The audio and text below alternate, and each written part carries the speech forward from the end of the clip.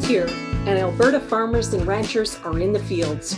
This means more slow-moving equipment on rural roads, which can create a hazard for farm equipment operators and passing motorists. With some travel safety tips, we're joined today by Rocky Mountain Equipment's Vice President, Fixed Operations, Curtis Fortezak. Thank you for joining us. I know it's a really busy time right now. Farmers are in the fields, which means Rocky Mountain Equipment and all of their equipment is in the fields. So thank you for carving out a little bit of time for us. It is that time of the year. There's lots of activity happening in the fields, as we just mentioned, as well as on the highways. This is the time of the year when farmers get back to the fields and motorists head out and enjoy some wonderful Alberta countryside, but we've got a lot happening on the highways. One of the things at Ag for Life that we talk about every year is the importance of being seen and being safe when you're on the highways. And that's, really comes around large equipment. For both farmers, we try and do some reminders around, moving the equipment, keeping your equipment clean, trying to avoid high traffic times and all of those little tidbits. And especially for motorists, because a lot of people coming out of the city or those that live in the country, they're excited to be heading somewhere out on the weekend. And, we try and reinforce that idea of, be slow down, be patient. Farmers are out and trust me, their intent is not to ruin your day. But Curtis, you're, as a farmer yourself and as someone that works with large equipment on a daily basis, give us a perspective of driving. You're in that piece of equipment, that large piece of equipment. What do you want the public or those motorists to know in terms of what you can see, what you can't see? If you had to tell them any little bit of tidbits, what would that be? Yeah. Oh, well, thanks for having me today. Yeah, it's a great question. And we see a lot of those types of interactions of operating these big machines, both big and small, when you're getting down the roads in the spring here right now. But probably, like you say, that biggest opportunity is just if you could envision that farmer sitting in the cab of that machine, and what does he see, right? The type of machines that we have nowadays, they're getting bigger still. They're getting faster, though, many of them. Some aren't necessarily faster, like seating equipment units that are moving down the road, but they still have their job to get done. But when you're sitting in that cab, the biggest opportunity is just to try to envision, where you think you can be seen. When they're looking out the cab of that tractor or the sprayer, they've usually got a lot of monitors sitting over on the right-hand side. If they're on the road, usually they don't have passengers very often. So usually you're not too worried about that. But as all these displays and technology comes into the cab of these machines, there's a lot of that being displayed. And sometimes that can be a little bit distracting and just to add a little bit of difficulty when looking out that right side. But probably the bigger thing is with these types of machines is any time that you're around the back of the machines or approaching from the back, it's very difficult for that customer to be able to see.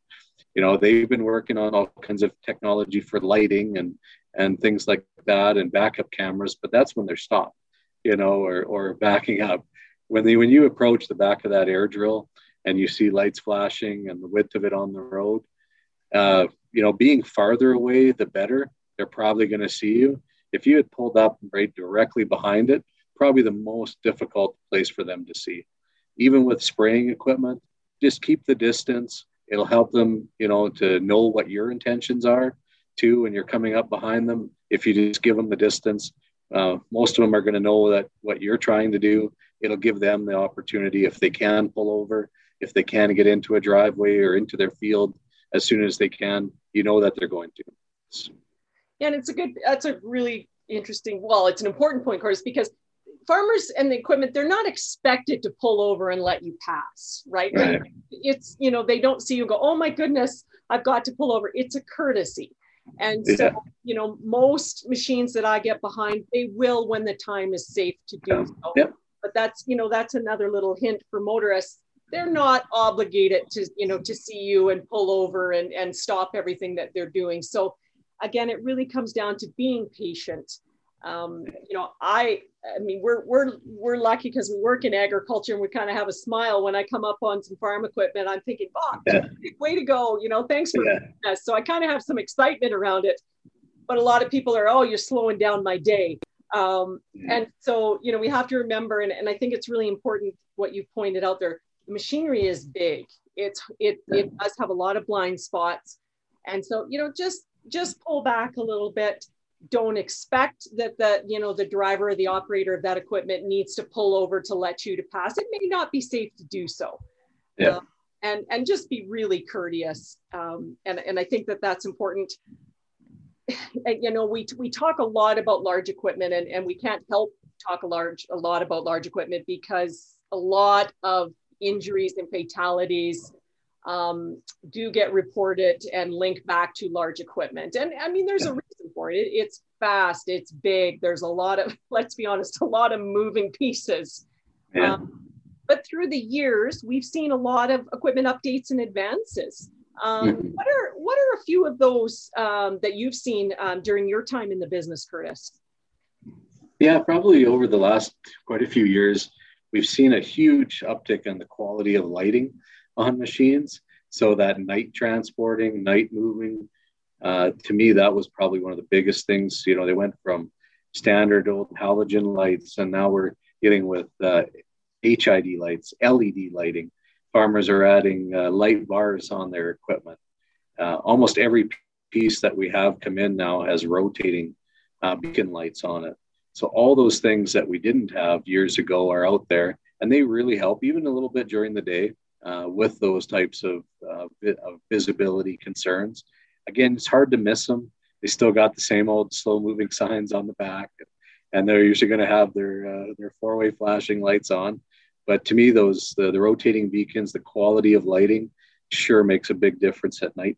And I think a lot of the other technology we talked a little bit about, when they are in close proximity, they do have a lot more camera options on their machines. For sure, backup cameras, whether it's grain carts and even on the back of seeding to combines to those kind of things. Once they're in tight to a spot or getting into an area, they've got a lot more visibility that way than we used to have. And most of them are integrated now into their displays, or even farmers invest in a standalone display to have cameras that are available. So pretty good technology improvements there. The other big thing that I would say we've noticed, and it's still really gaining, is the quality of braking on equipment. These large seeding equipment, when they're moving, very, very big pieces like that, the ability to stop has become a bigger issue. And then the same with the front wheel assist tractors that are on the road, pulling everything from a slurry wagon to grain carts. They're getting faster. So the ability to add brakes that have better braking capacity has been pretty big. And the manufacturers have been adding it on quite a few different pieces of machinery out there. And a lot of them are very automated. So that ability to brake and the proper brake lighting, I think should be a benefit to most farmers if they're getting into those situations, and to the public that are on the same roads as those pieces of equipment. So. Yeah, that's really interesting. So as our general vehicles, trucks and cars advance with all these sort of engineered controls and safety advancements, the large equipment that's being incorporated in there as well, which is fantastic to hear. Yeah, you bet. Yeah, and there's all kinds of little things from different styles of suspension too that assist with the ability to get down the roads faster on some occasions, and it assists with braking too in some of those situations. So everything's trying to add up to a safe move for that customer, get them off and on those roads as quickly as they can. So. Excellent. That's wonderful. And now I'm going to have us jump a little bit, Curtis. So we're heading into, spring, summer. It all happens so quick here in Alberta. We've had a couple of days of summer already. We've got a lot of kids that are at home. School's going to be wrapping up, whether they're, the high school kids or post-secondary kids.